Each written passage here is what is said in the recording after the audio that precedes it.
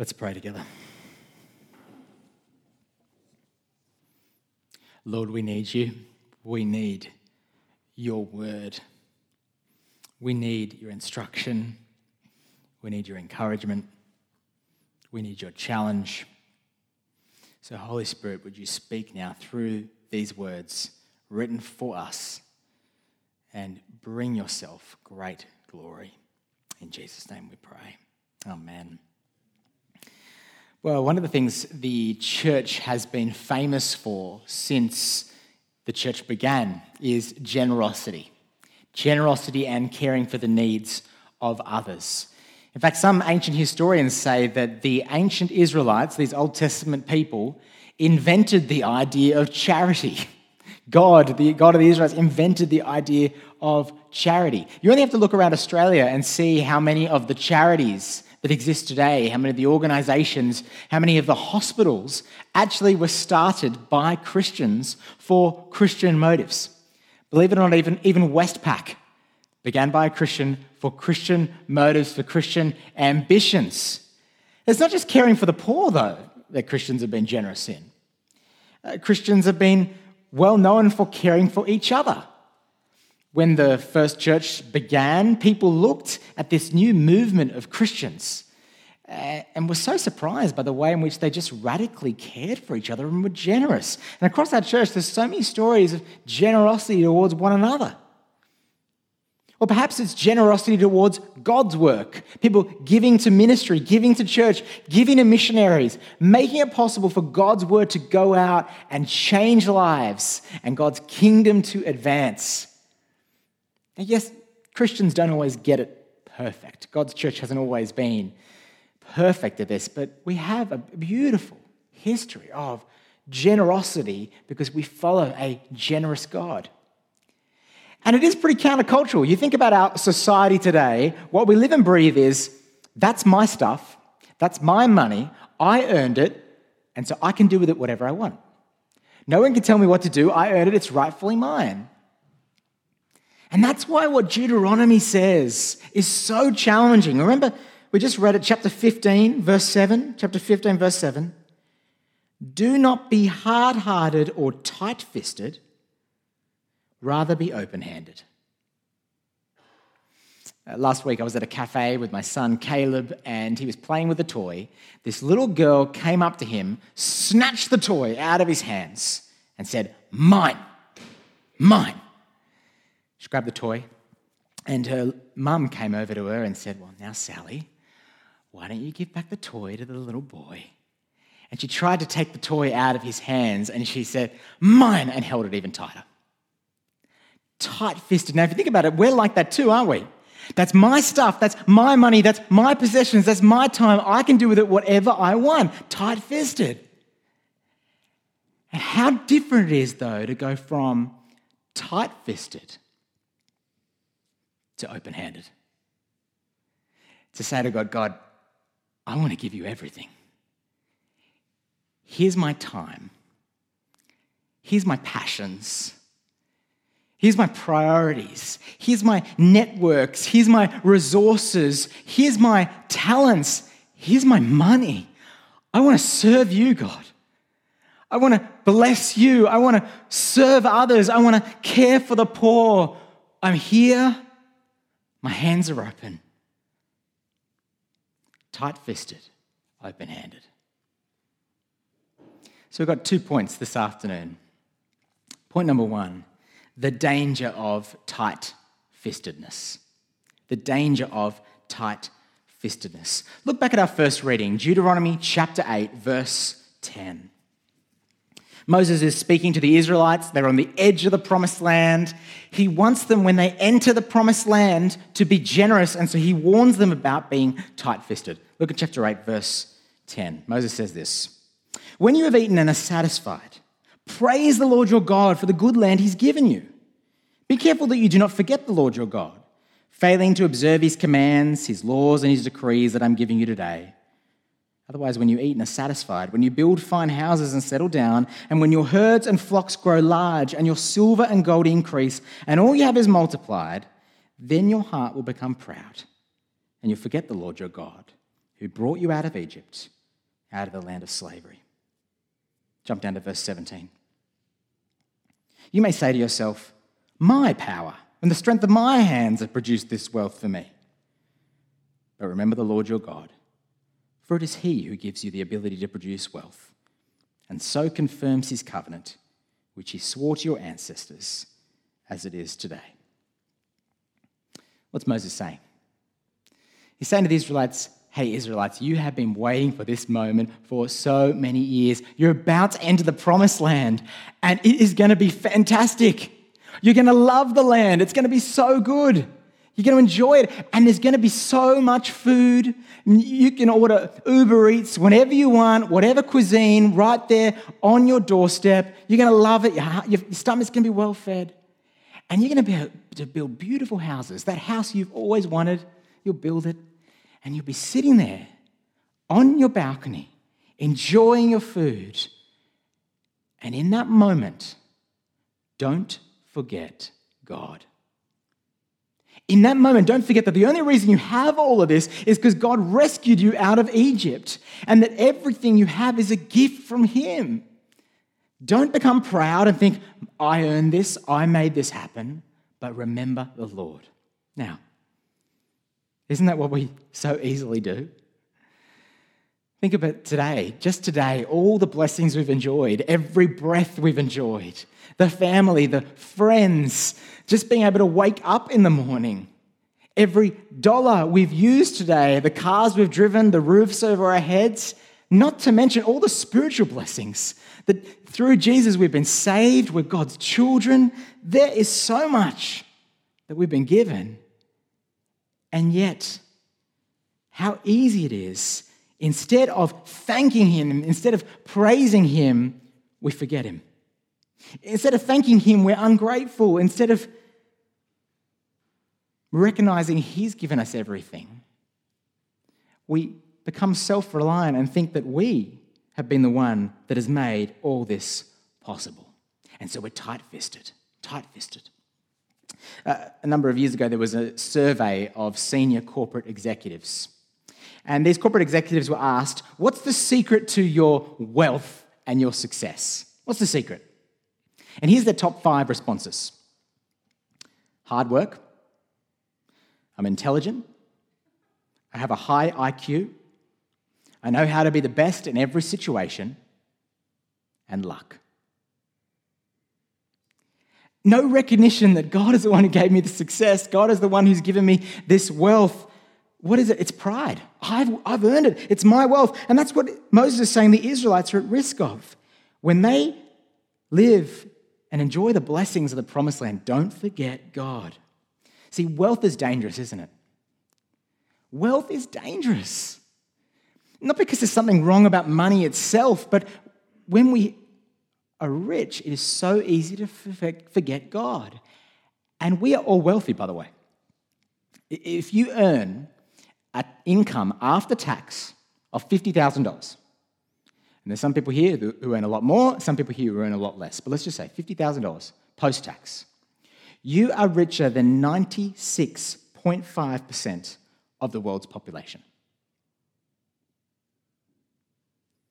And wealth is dangerous, because we can forget that all that comes from God. I think about the years Christine and I have been married. And there were 2 years when we were married when money was tight. I was studying at Bible college. We didn't have an income. And honestly, during those 2 years, God grew us so much to depend on him, that he would provide, that he is good.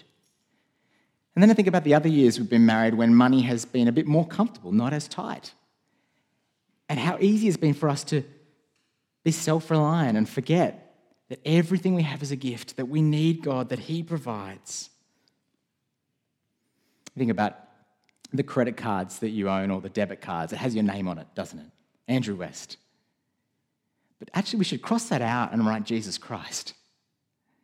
Because every dollar we have, we're just stewards of it. It belongs to God. The cars we drive, the homes we live in, they're all from God, gracious gifts from a loving God who loves us.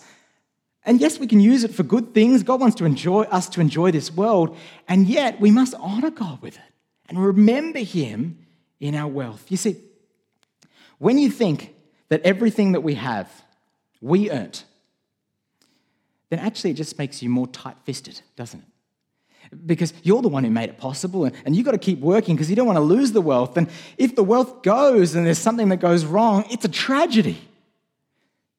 But actually, it's so freeing when you remember that everything we have is a gift from a gracious God,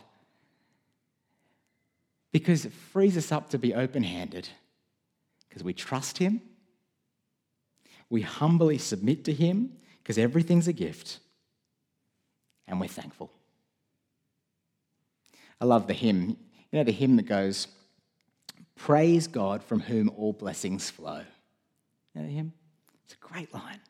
Praise God from whom all blessings flow. Let's be people whose hearts just erupt in praise and thanksgiving and gratitude to the God who has given us so much. When we have that attitude, it changes us from tight fists to open hands. And that's our second point this afternoon.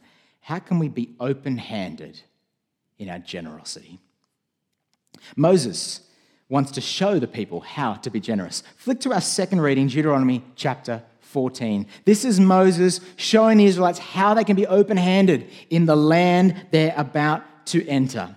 The first thing he tells them in Deuteronomy 14, verse 22, is to tithe.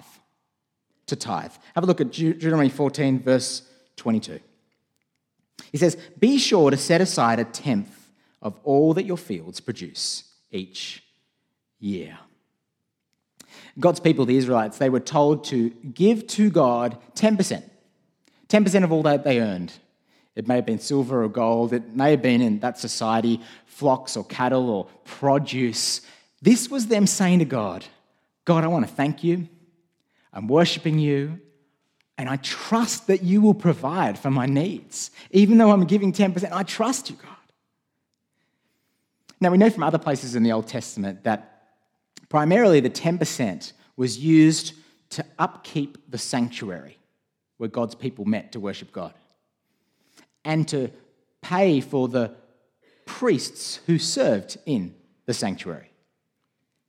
But here we see something cool and a bit different that this 10% was used for. It's a feast. They're told to eat the tithes and grains. It's this picture of rejoicing and celebrating in the presence of God and enjoying all the good things God gives them. You can see in verse 26. "Then you and your household shall eat there in the presence of the Lord your God and rejoice." See, this tithing for them wasn't, "I've got to give God my 10%. I've got to do it again." No, this was a joyful thing that they loved to do, not a burden, but a celebration. But the tithing was used for something else, for the poor. Look at verse 28.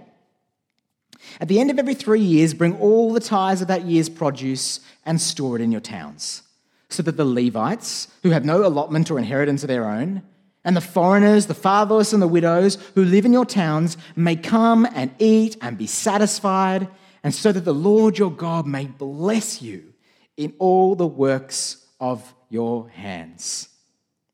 What are they told to do? Every 3 years, bring the tithes, store it in the town. For who? For the poor, for the needy, for the fatherless. You know, people have looked at the ancient religions of the similar time, and most of the ancient religions, the gods of those religions would associate first and foremost with the elite of society. But here we have the God of Israel, who is a God who looks and notices and cares for the poor, for the downtrodden, for the fatherless, for the widow. Well, Moses goes on. He talks more about how to be generous. He talks about releasing debts. Chapter 15, verse 1. "At the end of every 7 years, you must cancel debts." What's he saying? He's saying, if you're someone who's a bit more wealthy and you've lent someone something, lent them money, lent them land, every 7 years, release the debt. Now, this might mean that every 7 years they have a year off. They don't charge interest for a year. But you know what I think it actually means? Every 7 years, they cancel the debt entirely. So just think, those of you who have home loans, every 7 years, the bank just says, let's cancel your home loan. It's all good. You can have the house. You don't have to pay back anything else. All done. Maybe that'll give some young people a chance to get into the housing market for the first time. I mean, it's such a radical idea. Imagine a politician proposing this idea today. This is like God pressing a giant reset button. This is like God restoring society to its factory settings. You know how you do that in your computer? What's God doing? He wants to break the poor out of the cycle of poverty. The generational cycle of poverty. The needy people to eat, to borrow money, and then get further trapped in the cycle of poverty. And this is God providing a way out. It's truly radical. It's crazy. And Moses makes sure they don't take advantage of this. Look at verse 9. Be careful not to harbour this wicked thought. The 7th year, the year for cancelling debts, is near, so that you do not show ill will towards the needy among your fellow Israelites and give them nothing. In other words, Moses wants to make sure that there aren't any wealthy people who they get asked for money and they go, oh, I'm just looking at the calendar here. It's, almost the 7th year. And if I lend you money now, in like 3 months, I'm not going to get any of that back. And Moses is saying, give generously. Give generously. He goes on, chapter 15, verse 12. We don't have time to read it, but he talks about slaves. Slaves were commonplace in that ancient culture, but God wants to make sure that these slaves are treated with justice and fairness. Every 7 years, Moses says, to release them.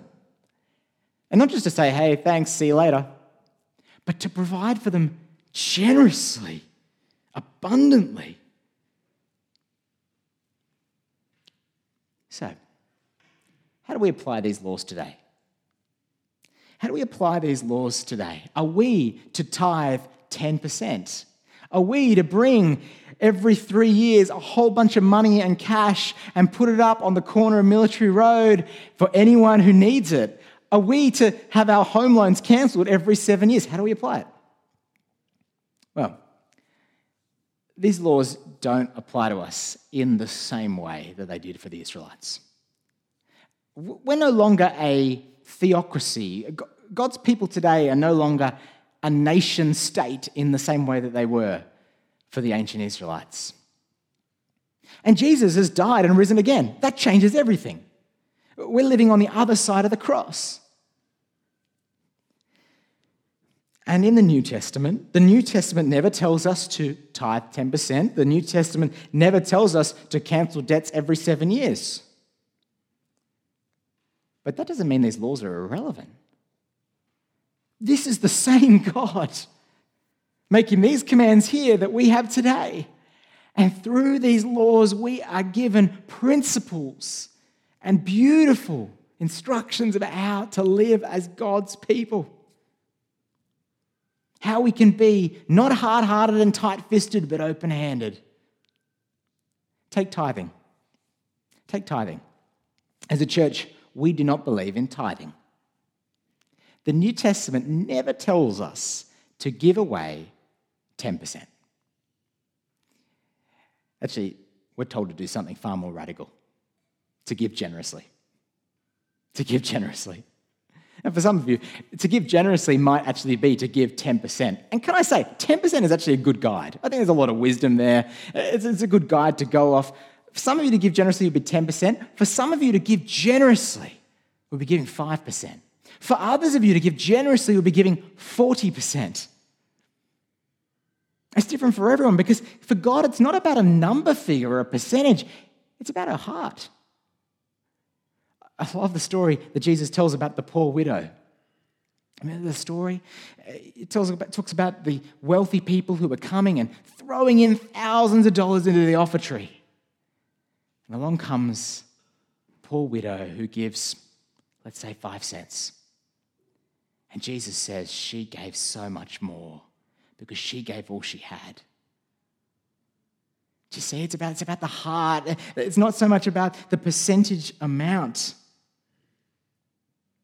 but generosity. I remember hearing from a pastor in the States called Rick Warren, and him and his wife decided early in their marriage that every year they wanted to give a higher percentage of their income away.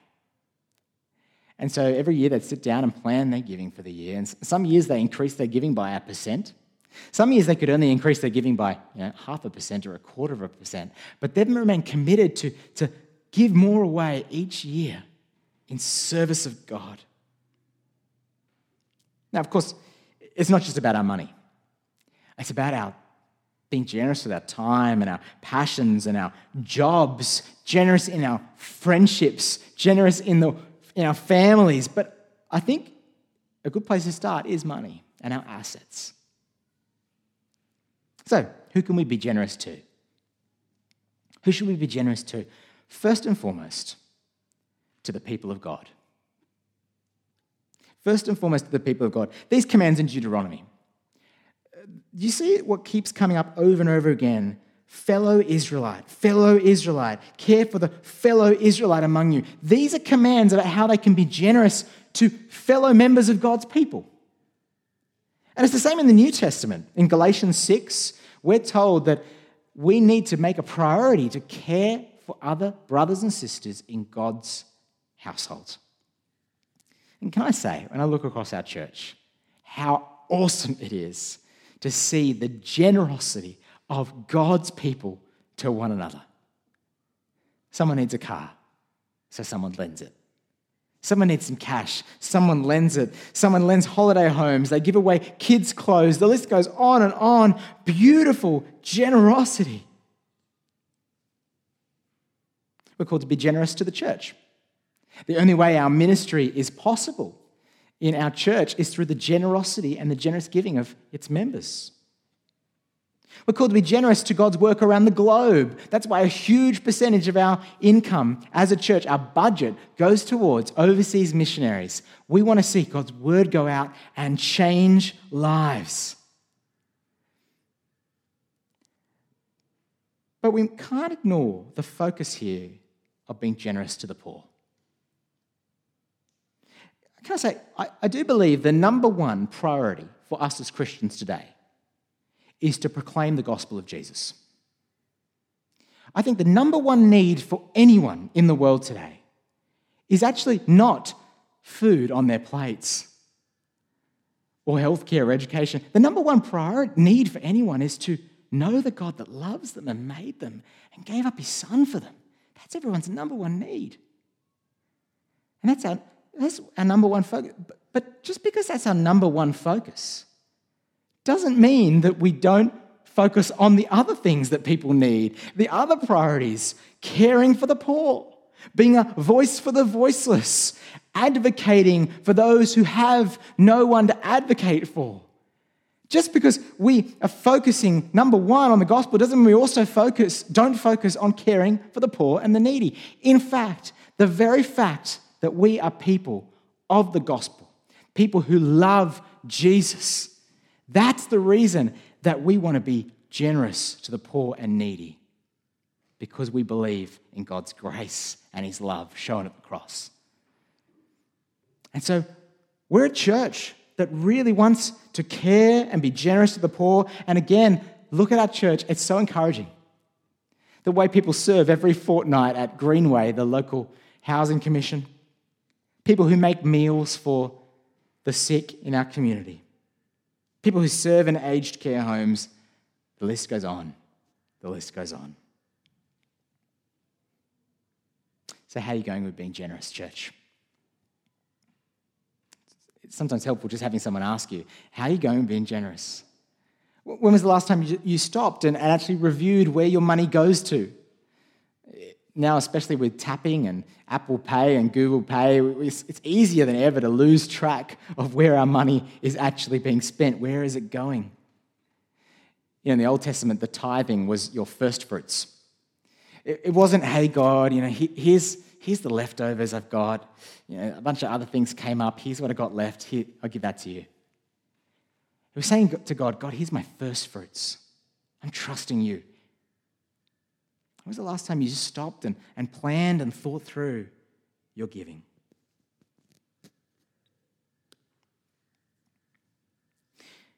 But as we finish, did you notice verse 10? Verse 10, give generously to them and do so without a grudging heart.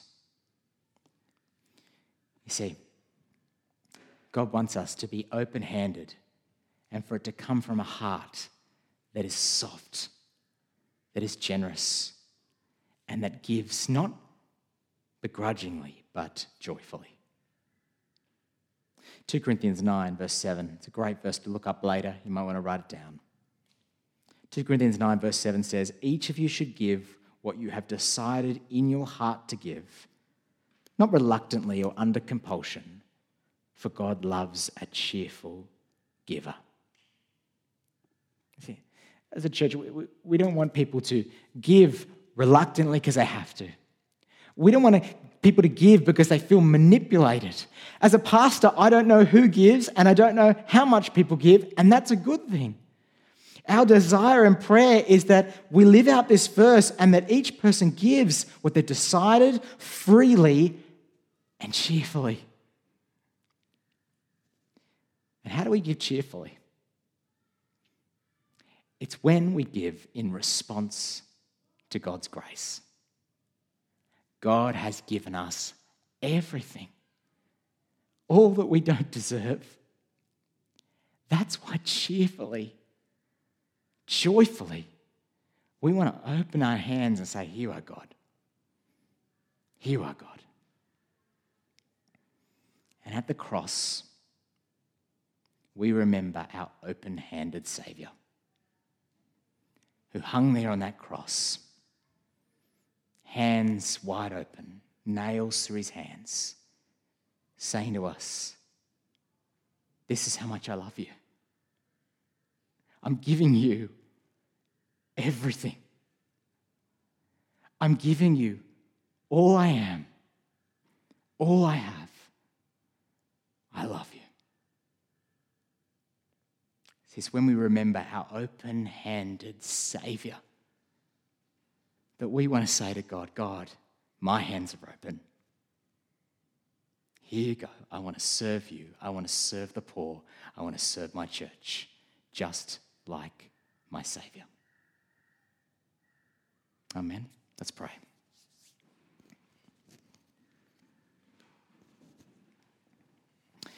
Father, we thank you for the generosity that you have shown us. You've given us so much.